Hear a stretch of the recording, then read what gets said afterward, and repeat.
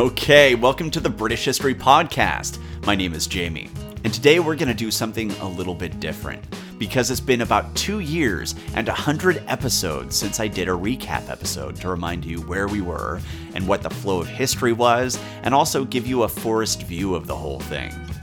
I mean, seriously, we've had about 100 episodes. And since the last one, we've gotten to know the Anglo-Saxons and their culture really well. Even though our sources are limited, we're still getting a sense of what makes them tick. And we're also learning about the events that were occurring in their political lives, and how those shaped their home lives. But I'm guessing that with the detailed look that we've been doing at these people, the speed, or sometimes lack thereof, of the changes that are happening in Britain has probably been lost. So today we're going to be doing a lightning review of the Anglo-Saxon era to date, and we're going to remind you of the major political events that we've talked about. Now, what I won't be doing is talking about the uncertainty of the sources, nor the nuance, nor get into heavy detail of what happened. We've already covered it before, and you can always double back and check out the earlier episodes if you want more detail. This will just be a strict recount of the highlights. Think of it like a Cliff's Notes episode. So here we go. So, Rome had withdrawn from Britannia at about 410, and the Western Empire was collapsing faster than the Denver Broncos offensive line. And things got quiet for a little bit. Well, the record got quiet for a little bit. And we're pretty sure that things in Britannia weren't really all that quiet. However, we just don't know a lot of what was going on there. But at some time around this point, or maybe even a little bit earlier or later, because the Dark Ages are fun that way, St. Patrick tells us that he was kept as a slave in Ireland, and then he had a slightly wacky escape. And then in 428, according to tradition, so 18 years after Rome had withdrawn, we're told that Vortigern, the tyrant of the Britons, had given the Isle of Thanet to Kent, though this tradition is probably not entirely accurate. And in 429, we're told that St. Germanus visited Britannia. We don't hear about widespread chaos and pain when he visited, but rather, things seem stable enough to support a growing heresy that Germanus was sent to deal with, Pelagianism. And in addition to getting into debates with Pelagian bishops regarding the nature of worship, and hurting his foot while out and about, and also having an odd experience with a house fire, Germanus also helped the Brits organize a defense against the Picts and the Saxons, quite possibly in North Wales. And prior to that fight, he baptized the army. So we've learned that 19 years after Rome left the island, it was still stable enough for a sect of bishops to flaunt their wealth, and that wealth was in line with what we've seen in some digs from the post-Roman era. And on top of that, we're still seeing that Christianity was ingrained to the point that the church was focused on fighting over issues on how to worship rather than just doing whatever is needed to convert pagans. However, it was also dealing with raids. So Britannia wasn't perfectly stable. And given the fact that prior to the fight Germanus still needed to perform baptisms, who knows how extensive Christianity was? So what we're seeing is a complex picture that is composed of grays rather than blacks and whites. And speaking of Christianity, Britannia was not the only Western island with a focus on that religion.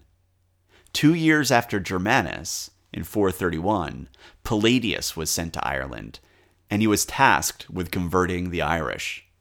And he would end up having mixed success. And then sometime around 432-ish, we're told that St. Patrick returned to Ireland and began his conversions.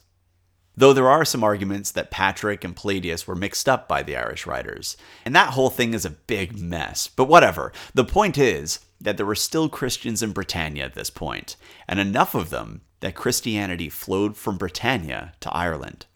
And also, enough to continue to cause trouble with heresy, because in the 440s, we're told that St. Germanus returned once again to deal with the Pelagians. But for the British, the Pelagian heresy and the disapproval of the Roman Catholic Church was the least of their troubles.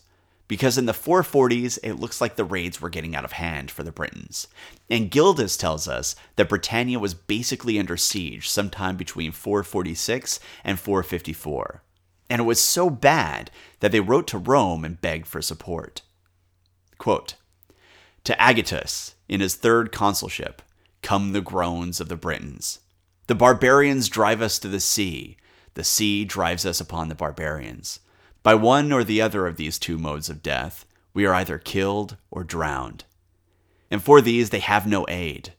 In the meantime, the severe and well-known famine presses the wandering and vacillating people, which compels many of them without delay to yield themselves as conquered to the bloodthirsty robbers in order to have a morsel of food for the renewal of life."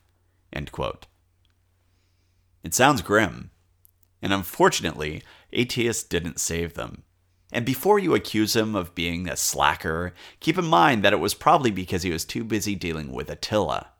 Yes, that Attila. So the Britons were left to their own devices, and we're told that in 449, while Attila was fighting Rome, the Saxons, or maybe the Angles, arrived at Ipwenes Float in 3 longships under the command of 2 brothers, Hengist and Horsa, along with Hengist's son, Aesk. Hengist has a legendary history, as he's mentioned in sagas, and he also has his line tied to Woden, so it's hard to say what the truth about him is. But we're told that he arrived, and that the Britons struck a deal with him, and that they allowed the Saxons or Angles to stay in the lands that they inhabited if they would agree to fight for the Britons. And part of the deal was that the Britons would, of course, pay for the service of these mercenary Germans. And at around this time, we do see archaeological evidence of villages emptying out in the traditional homelands of the Anglo-Saxons. And there were also climatic shifts that were happening at around this point that were probably motivating the people to want to move to more fertile areas, not to mention the growth of Frankish power in other neighboring nations that probably had them worried. And digs have shown that Anglo-Saxon artifacts started to show up in Britannia. So while genetic studies have suggested that there wasn't a genocide of the Britons, and a replacement of the population by the Anglo-Saxons, which contradicts the popular myth of this era, there does appear to have been some level of migration that was occurring when we look at the archaeological record. And it very well could have been initially as mercenaries, which was a common move for the Romanized populations to make. After all, hiring barbarians to fight other barbarians was about as Roman as marrying your sister. And it wasn't just the Anglo-Saxons that were brought in to help the raids at this point. It looks like there were also leaders from the north, like Cunetha, who came down to help deal with the raids of North Wales. But eventually, conflict broke out between the Germanic settlers and the local Britons, and we're told that this fight started over issues of payment, which does sound plausible. And in the end, this fight would turn out to be painful for all involved, with tales from the continent of Anglo-Saxons taking refuge in continental kingdoms, and there were also Britons legging it from the island and settling on the continent in areas such as Brittany. Things in Britannia just seemed like they went to hell in a handbasket for everyone involved. It wasn't a one-way slaughter. It just sucked. And according to the Chronicle, in 455, Vortigern, the tyrant of the British, fought Hengist and Horsa at Agales Threp, which is maybe Aylesford. So maybe the British were organizing around a singular figure at this point. And while Vortigern does take a beating in the record, it looks like it wasn't all that bad, because during this battle, we're told that Horsa, brother of Hengist, was killed, and that he was buried in Kent, marked with a monument bearing his name. So it sounds like things were tacking in the direction of the Britons. But then 2 years later, in 457, Hengist and his son Aesk fought the Britons at Craigen Ford and killed 4,000 men, causing the Britons to flee Kent and go to London. So it sounds like Kent might have been dominated by the Germanic settlers at this point. However, that doesn't seem to have been entirely black and white either, because there's a striking absence from the record of any mention of Hengist becoming the king of Kent. But following that Germanic victory, things do appear to have quieted down, and we don't have any news for 8 years. And then in 465, Hengist and Aesk fought the Britons at Wipedes Float. And there they killed 12 British chiefs, and only lost one of their thanes, a man named Wiped. So yeah, things did seem to be turning against the Britons. And then we have another 8-year gap, and then another instance where the Britons fought Hengist and Aesk, this time in 473. And once again, Hengist was victorious. And then the Chronicle stops mentioning Hengist. It isn't clear what happened there. But only a few years later, in 477, Aella and his sons Caiman, Lenking, and Sisa landed 3 ships at Kamenes Ora, where they killed a bunch of Britons and drove them into Sussex Weald. I find it interesting that he arrived with 3 ships, just like Hengist. And Aelle, like Hengist, appears to have been more of a warrior rather than just a settler or a farmer. And in 485, he fought the Britons at a stream called Mercredis Burna. Things were turning heavily against the Britons at this point, and it must have become all too clear for them 3 years later, in 488, when Aesk, son of Hengist, became the king of Kent. I should mention that the chronicle mixes Aesk and Oisk, so it's messy, but we're told that Aesk would rule for 24 years. So at least according to the chronicle, it looks like Kent was now firmly under Anglo-Saxon control. Meanwhile, the line of Hengist were not the only group of Germanic settlers that were having success. In 491, Aelle and his son Sisa besieged Andrades Sester, which was the Roman fort next to Pevensey. And something really unusual happened here. Aelle and his son won the battle, and that's not unusual. What's unusual is that they killed everyone inside after that battle. That's really rare, and it might be indicative of how brutal this conflict was becoming. Or maybe just how brutal Aelle was. Or maybe it was in response to something awful that happened to them, sort of like how decades earlier Alaric was reacting to Rome being, well, unreasonable and awful. But whatever the case, Aelle seems to have really brought the hammer down on the Britons. And then he went on to found the kingdom of the South Saxons, Sussex. And actually, he was the first king recognized by Bede as having overlordship over all the English south of the Humber. He was the first Bretwalda. So he was a big deal in his time. And now Kent and Sussex were under Germanic control. And then in 495, the chronicle tells us that Cerdic arrived at Cerdices Ora and fought the Britons that he found there. 6 years later, Aethelweird says that Cerdic would establish a community known as the West Saxons, also sometimes known as the Gewissa. It's not clear how much territory they held at this point, but now they had a name and a cultural identity. So now that's 3 kingdoms in the south. Things were getting worse for the Britons. And then, at about 500, the battle at Mons Badonicus occurred. This is known as the Battle of Mount Badon, or Badon Hill. The material regarding this fight is sparse to say the least, and we aren't sure exactly who was fighting there. Maybe Aelle, considering that he was a Bretwalda, but only maybe. Who knows? But what we are told is that it was an enormous victory for the British, and that the Germanic army was slaughtered. So things were turning again, this time towards the Britons. And that's something that we're seeing when we look at the big picture of what was occurring. This wasn't a one-way invasion or defense. Things were moving in both directions, with refugees from both sides of the conflict fleeing the island. And really, this wasn't a massive sustained war either. It was spotty and sporadic. I mean, we're just hearing about 9 battles in about 50 years.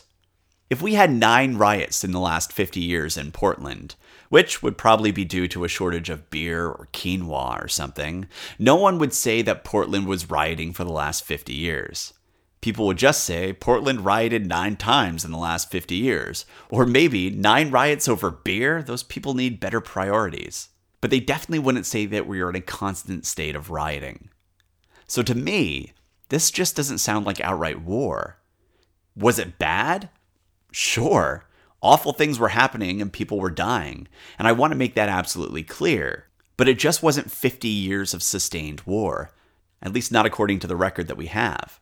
And the fights were often more like gang fights rather than the sort of things that we'd imagine in a war. And frankly, there weren't even really kings at this point, at least not the way we think of them. Maybe Hengist and Aelle were more in the model of warrior kings, but even in their case, the Anglo-Saxon settlers were insanely poor, living in hovels generally. And frankly, for most of the settling communities such as the West Saxons, even their leaders were pretty much just farmers. With only a few possible exceptions, it just wasn't an invasion of warriors. It does look like some mercs arrived, but then there were just a bunch of farmers and settlers trying to get out of the chaos of the continent, looking for fertile land or something like that. And speaking of farmers, we have Cerdic of the West Saxons. And we're told that in 508, Cerdic and his son fought a British king named Natanleod. So Cherdich, who is treated like a king in the sources, has had 2 battles in 13 years. See, not a warrior. This guy was a farmer who sometimes had to fight. And then 6 years later, Stuff and Witgar show up, and they took the Isle of Wight. Maybe. Well, it's entirely possible that they didn't, actually, because it very well could have been legend, since their story seems to have been a bit of a rehashing of the story of Cherdich and Chinnerich. So really, who knows there? But it looks like by this point, the tide of conflict had largely left Kent, and now it was Wessex that was the hotbed of violence between the Germanic settlers and the local Britons. And in 519, Cherdich and his son Chinnerich fought the Britons at Charford, and at the end of that battle, they became the leaders of the West Saxons. So it took him 24 years to get in charge of that kingdom. Not a warrior. And also not some sort of powerhouse king either. And then 8 years later, in 527, Cherdich and Chinnerich again fought the Britons, this time at Cherdices Ley. So now we're up to 4 battles in 32 years. 3 years after that, in 530, we're told that the Isle of Wight was conquered by the West Saxons. It isn't clear who was living there. Was it the Brits? Was it the Jutes? Who knows? Whatever the case, the land was given to Stuff and Witgar. And again, this makes the story of the arrival of Stuff and Witgar seem quite questionable. And then, in 534, after 39 years in Britannia, Cherdich died, and his son Chinnerich took over. And once again, the record goes quiet. And in 540, a plague struck Britannia. And this might have turned the tide against the Brits, since some have argued that the Anglo-Saxons might have been more resilient to this particular strain of plague than the Britons. And if that's the case, then the issue of disease might have really hampered the Britons' ability to push back against the Germanic expansion. Sort of like what happened to the Native Americans in the colonial era. And that could help explain the establishment of the Anglo-Saxon aristocracy. I mean, when looking at the graves from this era, we don't see evidence of a genocide, but rather, we see mixing. And the written record seems to show conflicts occurring for personal reasons rather than some sort of monolithic invasion. So it does seem possible that a plague that was harder on the Britons rather than the Anglo-Saxons could have resulted in a shift of power, and as a result, the Anglo-Saxons started to take on more leadership roles. Now, interestingly, Gildas was writing at right around this point in time, probably from very far away, because he was throwing bombs at kings that probably didn't like hearing what he had to say.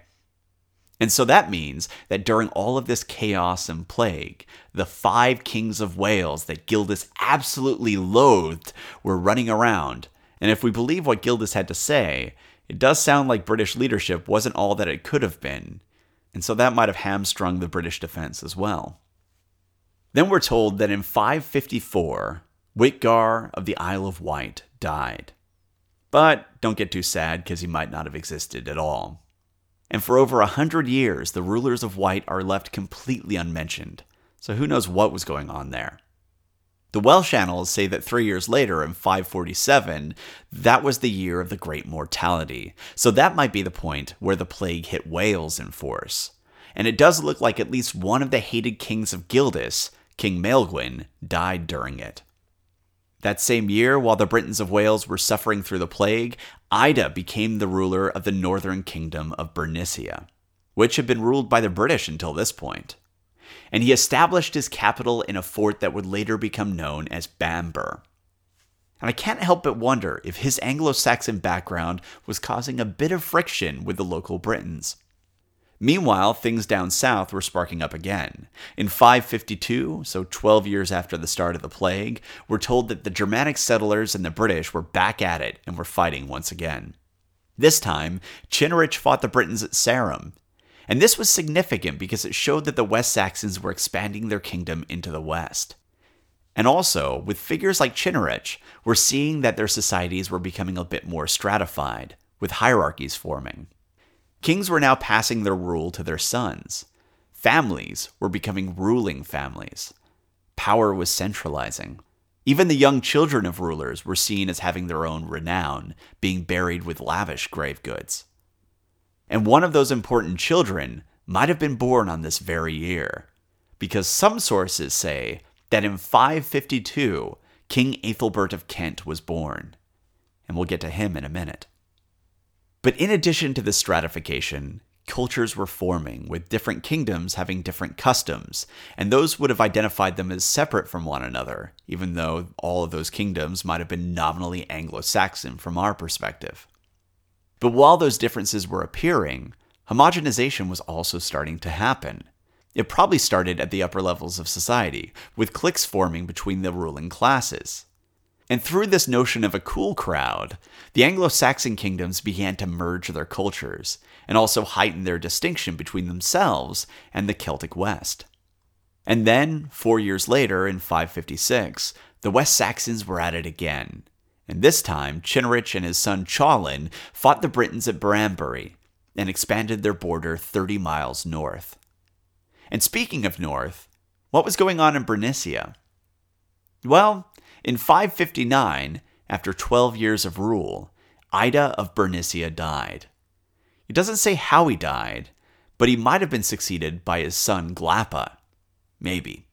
But he didn't last long, and a year later, in 560, Adda, another son of Ida, was ruling as the king of Bernicia. See what I mean about rules solidifying to dynasties? Here we have two sons of the prior king ruling back to back. And that same year we have another example of it, because Cynric of Wessex died, and his son Ceawlin took over. So we have rule passing down to a son and then down to a grandson. And Ceawlin, the grandson, was handed an already powerful kingdom, and he would take it even farther, becoming the second of Bede's Bretwaldas. And actually, 560 was a pretty big year for political changes, as well as signals regarding the importance of dynasties, because we're also told that Ethelbert became the king of Kent. And if you're doing the math on that, that would mean that if the sources were correct, Ethelbert was 8 years old at this point. So yeah, dynasties.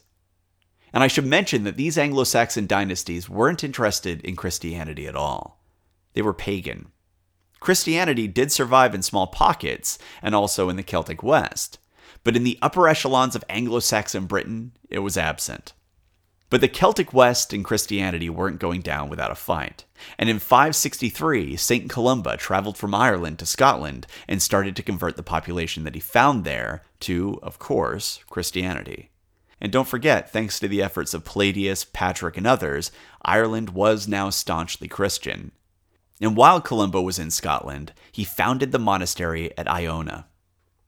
Meanwhile, just a little ways to the south, after ruling for 8 years, Adda of Bernicia died. And yet another son of Ida, Aethelric, took over. And his rule was pretty tough, since it looks like Aethelric fought pretty much constantly against the neighboring British kingdoms during his tenure. Oh, Bernicia. And actually, it wasn't just the north that was having issues. Down south, King Ethelbert of Kent decided to try and throw his weight around in 568, and he attacked the West Saxons. And that was a bit of a mistake, because King Ceawlin of Wessex sent him packing in short order. And the West Saxons weren't done fighting, so in 571, Cuthwolf of Wessex, who might have been King Ceawlin's brother, fought the Brits at Bedcombe Ford. And this was a significant fight because he managed to substantially expand the holdings of Wessex by taking control of Lensbury, Aylesbury, Benson, and Eynsham. Additionally, this battle showed that there weren't strong cultural and ethnic lines in Britannia. You couldn't say past this line are the Welsh and everyone on this side of the line are Anglo-Saxons. Rather, there were British communities all over the place, even within 40 miles of London. The other thing that's interesting about this is that Ceawlin wasn't fighting at that battle, despite the fact that he was supposed to be a Bretwalda. And that same year, East Anglia appears in our record, because that's the year that Wuffa became king. And Wuffa is notable for 2 reasons. First, because he was the basis of the East Anglian ruling dynasty, the Wuffingas. And second, because he was Raedwald's grandfather. 1 year later, in 572, King Aethelric of Bernicia died after ruling for only a handful of years, and his brother, Theodoric, took over. How many sons did Ida have? Good God. But hey, That's a good thing because Bernicia and their British neighbors were repeatedly getting into fights, and at least 4 British kings fought against the Sons of Ida. And speaking of British kings that had an issue with Bernicia, it looks like King Urien of Reged raided deep into Anglian territory. And he was doing incredibly well. It was going so well, in fact, that he even managed to corner and besiege King Theodoric and his family. So this looked like it might have been a major turning point for the Britons, until one of Urien's allies assassinated him, and the chaos from that event allowed Theodoric and his family to escape. Oops. Meanwhile, down south in 577, it looks like the Britons were also having an issue with their expansive Germanic neighbors. And 3 kings, Conmail of Gloucester, Condedin of Cirencester, and Farinmail of Bath, went out to meet the men of Wessex in battle at Durham. However, it didn't go all that well, and Ceawlin and his son Cuthwina were victorious. And now the lands of the Severn Valley were under the control of Wessex. This was a major victory for the Germanic East, because it effectively cut off Wales from their allies in the Cornish Peninsula. And at about this same point, Wuffa of East Anglia died, and his son Titilla, who was Raedwald's father, took control of the East Angles. So while there wasn't a single tide of battle, and things were flowing in both directions, it really does look like following the plague of 540 and 547, things were really turning against the Britons. But they weren't done fighting, and in 579, Bernicia and Reged were back at each other's throats. And this time, it looks like King Theodoric got into a scuffle with Owain mab Urien of Reged. For those of you who are not up on your old British, that translates to Owain, son of Urien of Reged. So it looks like he wanted to finish his father's task. However, it wasn't going too well for Owain, and Theodoric clearly thought he had the upper hand on the British king, so he demanded some hostages before he put an end to the fighting. Upon seeing Theodoric's offer, apparently Owain told the Bernician king where he could shove his demands, and that didn't sit too well with him, and so he attacked. But frankly, Theodoric should have taken a deep breath and maybe let it slide, because in that attack, Theodoric died. Oops. And now Frithewald, another of Ida's sons, took the throne of Bernicia. Meanwhile, after 7 years of peace, Ceawlin of Wessex was looking to rumble once again. And in 583, we're told that Ceawlin and Cutha fought the British at Fratherna. And it looks like it might have been a bit of a debacle, because the Chronicle says that Cutha died in that battle, and that Ceawlin took wealth and territory before retreating to his territory. Retreating? Reading between the lines, it sounds like it was a terrible loss for the West Saxons, and the scribes were just trying to put a positive spin on it. But much like Theodoric of Bernicia, Ceawlin of Wessex might have overestimated his own abilities. And this very well might have been where Ceawlin's political power started to collapse. 2 years later, in 585, we learn that King Frithewald of Bernicia died, and Hussa took over. And interestingly, it isn't clear if Hussa was part of the line of Ida. He just sort of appeared. So maybe people in Bernicia were starting to feel that only going with members of this one family wasn't working out for them. But who knows? That same year, down in the south, we're told that Sled became the king of the East Saxons, and he married Ricola, the daughter of King Aethelbert of Kent. So Kent, which has largely been out of the spotlight for a while, was starting to dabble in power, and formed a marital alliance with a southern neighbor. And in 588, we get our first mention of Deira, which will become important later on. And we're told that their king, Aella, died, and Aethelric of Deira took the throne. Now, he might have been Aella's son, or he might have been from another dynastic line. But what we do know is that nearby there was a son of Aella who was waiting in the wings, a man by the name of Edwin. But who cares about the strife in the north when we have the collapse of the power base of Ceawlin of Wessex to focus on? And that truly came to a head in 591, when Ceol appears in the record. And Ceol might have been Cutha's son, and he might not have been too pleased about his father dying in battle for basically nothing. But whatever his motivations were, we're told that Ceol seized the throne of Wessex, and Ceawlin was not too pleased about this. Not one bit. And so in 592, we see that there was a civil war racking Wessex, and that there was, quote, great slaughter, end quote, at Wodensburg, which some have translated to Woden's Barrow. And what an awesome name for a battle site that would be. And now it even has a creepy name, Adam's Grave. But regardless, after this battle, Ceawlin was driven out. And actually, 592 was a banner year for driving out kings that people weren't a fan of, because up in Bernicia, we either hear of Hussa dying or being driven out, and Aethelfrith, the grandson of Ida, took the throne of Bernicia. But Ceawlin wasn't taking his ouster laying down, and he continued an insurgency until 593, where he died, along with two supporters, Cuichelm and Crida. And then tradition tells us that in 595, in Rome, Pope Gregory the Great decided to convert the Anglo-Saxons, allegedly due to meeting young slave boys from Deira. However, that's probably entirely myth.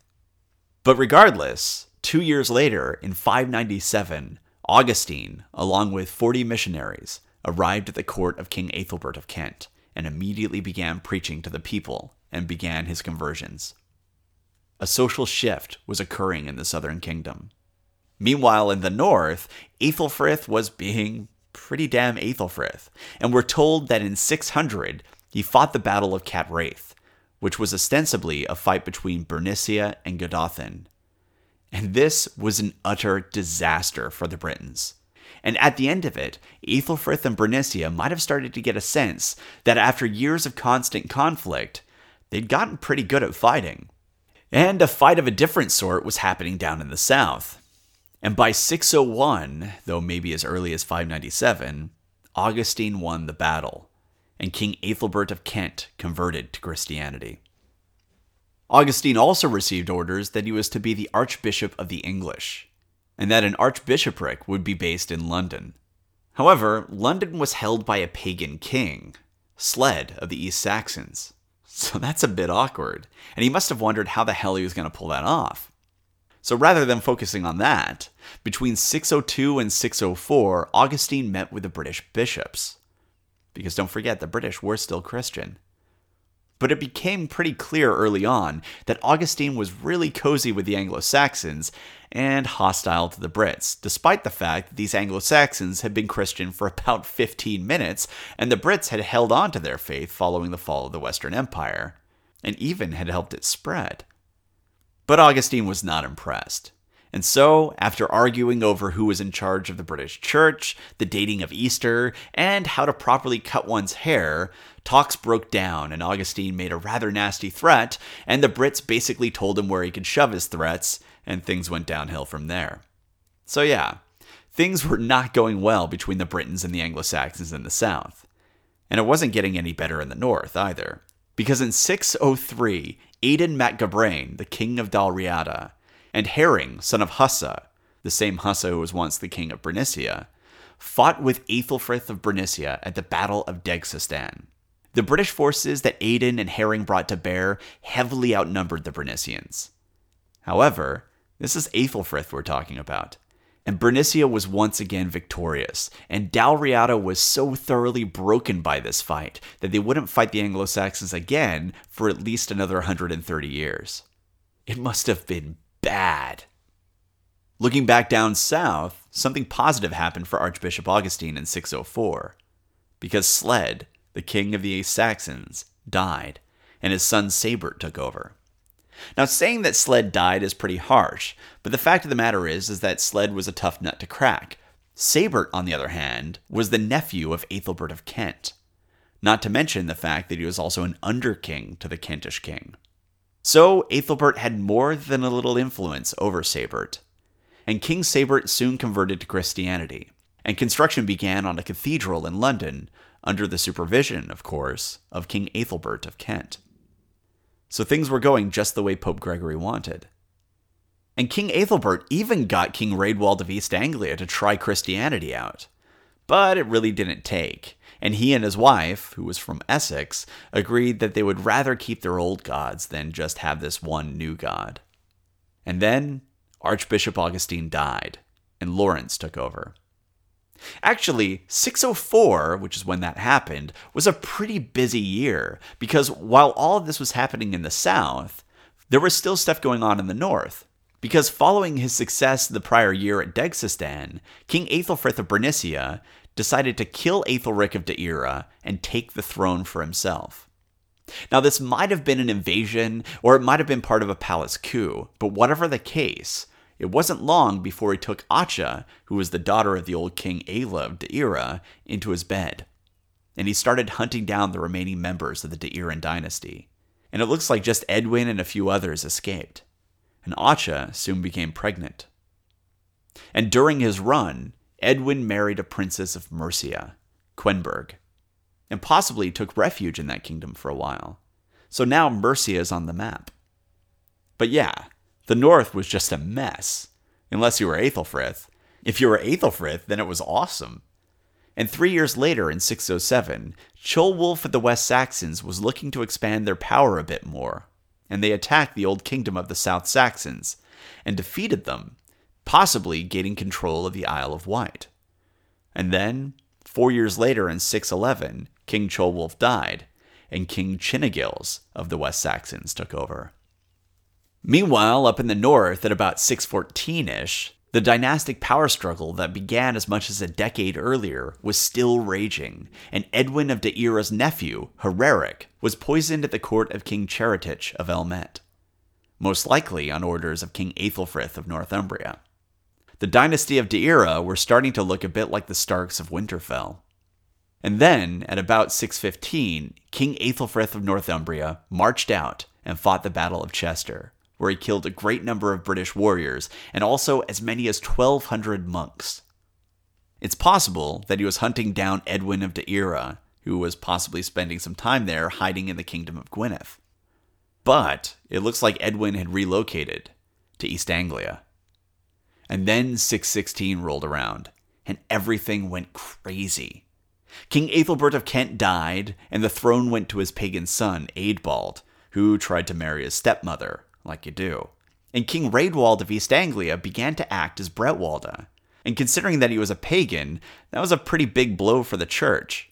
And then King Sabert of Essex died, and his 3 pagan sons took over and ejected the Christian missionaries out of their kingdom, which included London. And so yeah, none of this was good news for the church. But all this turmoil wasn't just restricted to Christians.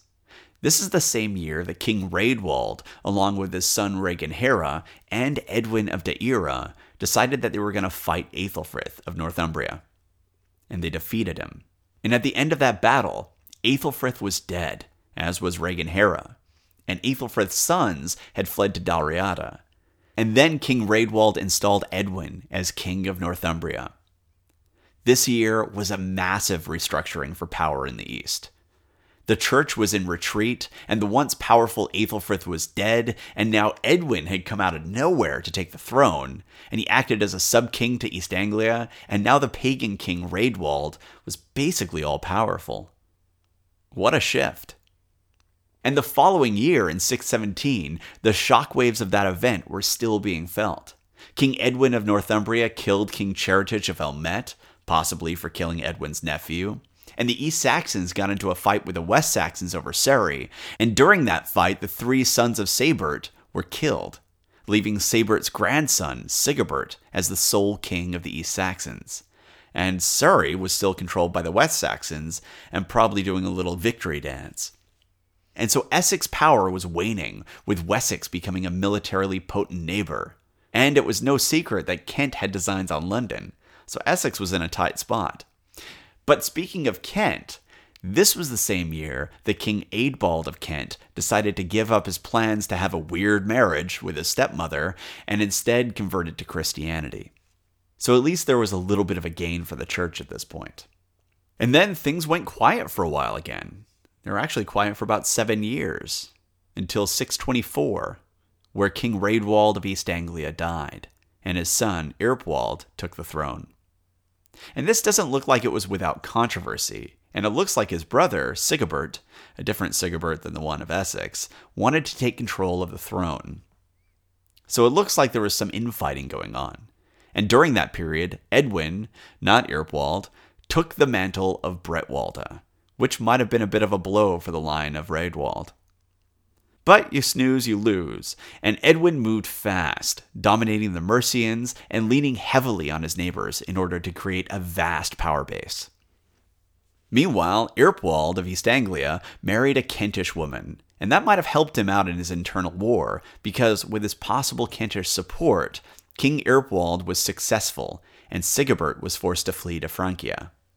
And there, Sigebert, who was a pagan, converted to Christianity. And Christianity, which was at a serious ebb in the East, was starting to make a comeback with Edwin marrying the daughter of King Aethelbert of Kent in 625. And this was significant because she was Christian, and brought with her Paulinus, who would become the Bishop of Northumbria pretty soon thereafter.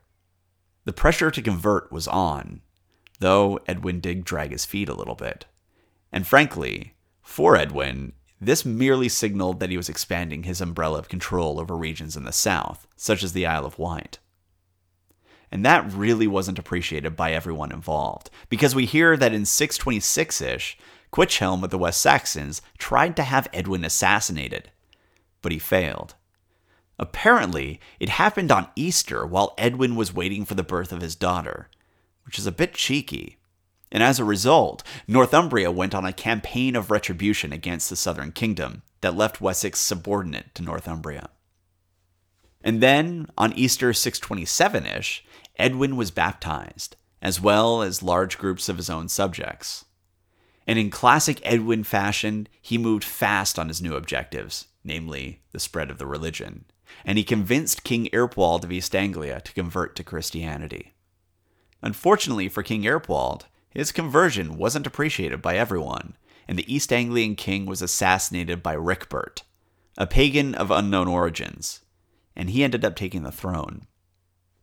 Meanwhile, the following year in 628, Mercia fully burst onto the scene, and they attacked the West Saxons, who were probably still limping after the beatdown that had been delivered by Edwin, and Penda and his Mercian forces were victorious. And now the lower Severn Valley, which Chalin had taken from the British about 50 years earlier, was Mercian territory. And about a year later, so 629-ish, Edwin invaded the kingdom of Gwynedd, and defeated and exiled King Cadwallon, who very well might have been his own foster brother. Northumbria was growing in power, and it was growing to such an extent that they were exerting control over even Welsh territories. The following year-ish, Sigebert of East Anglia returned from Francia and defeated and killed King Ricibert of East Anglia and took the throne back for the line of Raedwald. And then he shared his rule with Egric, who was a pagan of the line of the Woffingas. And then, in 631, thanks to the efforts of the Christian King Sigebert, East Anglia got its own bishopric. Christianity was returning with a vengeance. But sometimes politics intervene, and Christian Cadwallon had returned from exile with Irish support and joined up with pagan Penda of Mercia, and on October 12th, 633 or 634, they attacked the newly converted Edwin at Hatfield Chase. Edwin was killed, as was one of his sons, and another was captured. The last of Edwin's descendants then fled into exile, but it wasn't just Edwin's line that felt the effects of the loss at Hatfield Chase. We're told that Cadwallon of Gwynedd scourged Northumbria, and that the people of Northumbria, who were only recently converted, abandoned Christianity and returned to their old gods. Maybe they thought that Woden could provide them some sort of protection, and frankly, they could definitely use his help. Things were going bad. And Osric, a son of the prior king Aethelric of Deira, was trying to organize a defense of Deira, but he was soon killed by Cadwallon. Then Eanfrith, who was one of the sons of Aethelfrith who fled into exile to Dalriada, claimed the throne of Bernicia, and he went to sue for peace with Cadwallon, and Cadwallon had him killed. But Cadwallon's reign could not last forever, and in 633 or 634, Oswald, son of Aethelfrith, returned from exile in Dalriada and attacked Cadwallon at Heaven Field and killed him. Oswald was now king of Northumbria, and his other brother, Oswiu, joined him, as did a number of Christian missionaries, and they went straight to work to convert the population. Once again, things were changing rapidly. The region had experienced a massive shift. And Penda of Mercia must have heard of what happened, because soon thereafter, he killed Eanfrith, the last son of Edwin, who had been his captive. So now Edwin's line was gone. And at some point around here, it looks like Oswald was being pretty friendly with the West Saxons, and even sponsored King Cynegil's baptism and married his daughter. So what we're seeing here is that Oswald was forming pretty large ties on both sides of the Humber. And actually, Oswiu married part of the royal dynasty of Reged at around the same point as well. So ties were also being made with the Celts, whom Oswald was already somewhat friendly with due to his time in exile. And at about this same point, King Sigebert of East Anglia abdicated the throne and entered a monastery, renouncing worldly concerns. And that following year, in 635, Saint Aidan, who assisted conversions in Northumbria, established his monastery at Lindisfarne, a monastery that will become famous later on. And then, sometime between 635 and 641, Penda of Mercia marched on the recently converted East Anglians, possibly over control of the Middle Angles. Egric was organizing the defense, but they still brought King Sigebert out of his monastery and forced him to fight as well, though he was only armed in robes and a staff. And it didn't go well, and Penda defeated the East Anglians handily and killed both of their kings. So Anna, another member of the Woffingas, soon took over the throne of East Anglia. Meanwhile, up north in 638, Godolphin fell, possibly at the hand of Oswald of Northumbria. So Northumbrian power was growing once again. And Wessex, which had been a powerhouse for a little while, wasn't really much of a threat, being dominated by both Northumbria and Mercia. And Kent, which had often been really beefy, was dealing with internal issues because in 640, Eadbald of Kent, the son of Aethelbert, died after ruling for 24 years. And he was succeeded by Earconbert, and maybe Earmenred, who was serving as an underking. So Kent might have been a bit distracted. And then, Mercia and Northumbria, two kingdoms that were vying for that number one spot, met at 641-ish. Now, Oswald of Northumbria might have had the support of Eowa of Mercia, or King Eowa might have been fighting with his brother, Penda of Mercia. What we do know is that Penda had Powys on his side, and he possibly also had support from Gwynedd. And so the Welsh Mercian forces fought with Oswald, and in the end, they were victorious, and Oswald and Eowa lay dead at Mazer Field. Penda was now the sole ruler of Mercia, and possibly the most powerful king in Britain. And despite his paganism and the death of Oswald, Christianity was also becoming quite a force to be reckoned with on the island. Who could have predicted any of this? So there you have it. That's about 2 years and 100 episodes ridiculously condensed for you. Hopefully that gives you a sort of forest view of what was going on there. And while I tell this story and give you a little asides, I don't generally talk too much about what I think of history as a whole, what my general point of view is. And so I think that right now, after doing this monster recap, it might be a good idea to give you a few thoughts of mine, and they really are just my thoughts, so feel free to disregard them. For me, when I look at the full scope of things, from the very first episodes all the way to now, what I see is rather comforting.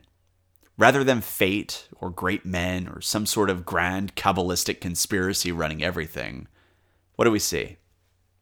Well, what I see are a bunch of people who are making choices, but those choices are constrained by their own abilities and also what their culture will allow. Sometimes they're forced into action because that's what's expected of them, as was the case with some Roman emperors. Other times, they're unable to act, because doing so would be outside of their specified roles. And still other times, I see people having a dramatic impact upon the world around them while navigating from within their own cultural constraints, as was the case with King Raedwald's wife.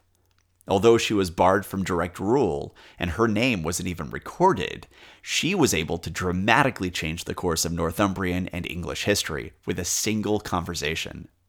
Just one. And it isn't just the spouses of leaders.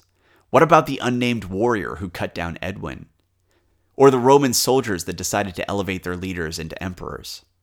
None of these people were great men. Their names weren't even recorded. But here they are, changing the course of history. In many ways, history is chaos, and I find that comforting. There isn't a secret group of oligarchs guiding us, but rather, it's just a massive chaotic blend of people, all with their own interests and desires. So when we look at it, rather than seeing something sterile, something that looks like fate, we see something that's messy, incredibly messy. And I like that because human beings are messy creatures. And in general, when we look at things, we aren't seeing callous autocrats guiding everything from on high with cold precision. Rather, we're seeing a story that sometimes becomes incredibly irrational, with people making decisions that look entirely counter to their own interests. For example, when Urien of Reged was assassinated by one of his own allies right before he was about to defeat Bernicia. To me, that doesn't seem entirely rational, but there must have been something else at play there. And I find comfort in that. We are the way we always have been, messy people doing stupid things for odd and personal reasons. Small and large choices on matters of everything from war to what we're going to have for dinner. People have an amazing capacity to be astoundingly irrational. Emotions, grudges, flights of fancy, we're all influenced by all sorts of stuff that might not be in our true best interest. And it's nice to see that even our ancestors struggled with that aspect of our humanity. So what I see is that there isn't fate, but rather chaos. And that gives us room to maneuver. After all, without fate, we aren't pawns of forces greater than ourselves. But rather, we can still dip an oar in and try and guide things, at least a little bit. We might not be world leaders, but I think the lesson from history is that we don't need to be. In many regards, leadership is constrained and guided by us as much as we are by them. And so what I take away from the story that we've gotten to know so well is that we all have agency of one sort or another in history. We can all have an impact. And so I find this story, with all its strangeness and confusion, to be one of comfort. And I hope you do too. Thanks for listening.